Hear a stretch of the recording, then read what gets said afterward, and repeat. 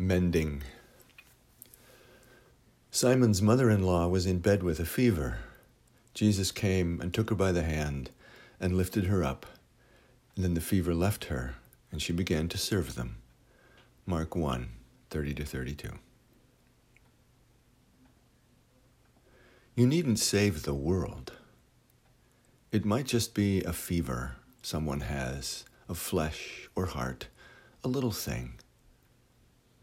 The world around you cries out for healing, possibly someone near you.